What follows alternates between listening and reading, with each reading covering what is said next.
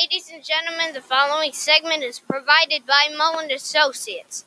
My sincere thanks to Mullen Associates for sponsoring the podcast.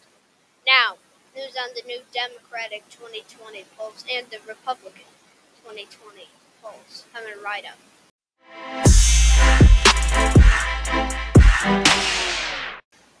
It's 9/19/2019.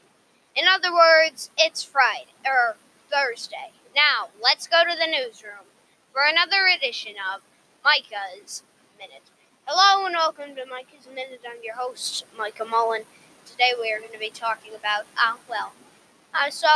the new 2020 Democratic presidential primary polls.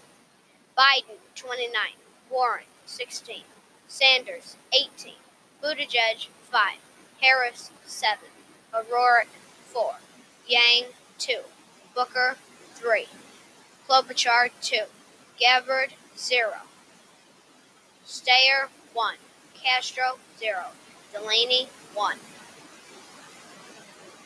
Well, it's looking good for Biden and Sanders and Warren, but it's not looking good for the other guys, like Harris, Buttigieg, Klobuchar, O'Rourke, all those Dems. All right, now let's move on to the Republican. Sorry, I got something tickling throat.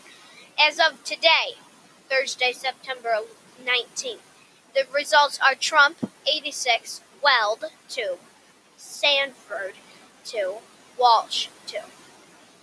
I don't even know why they're wasting their time running against Trump when they have 2.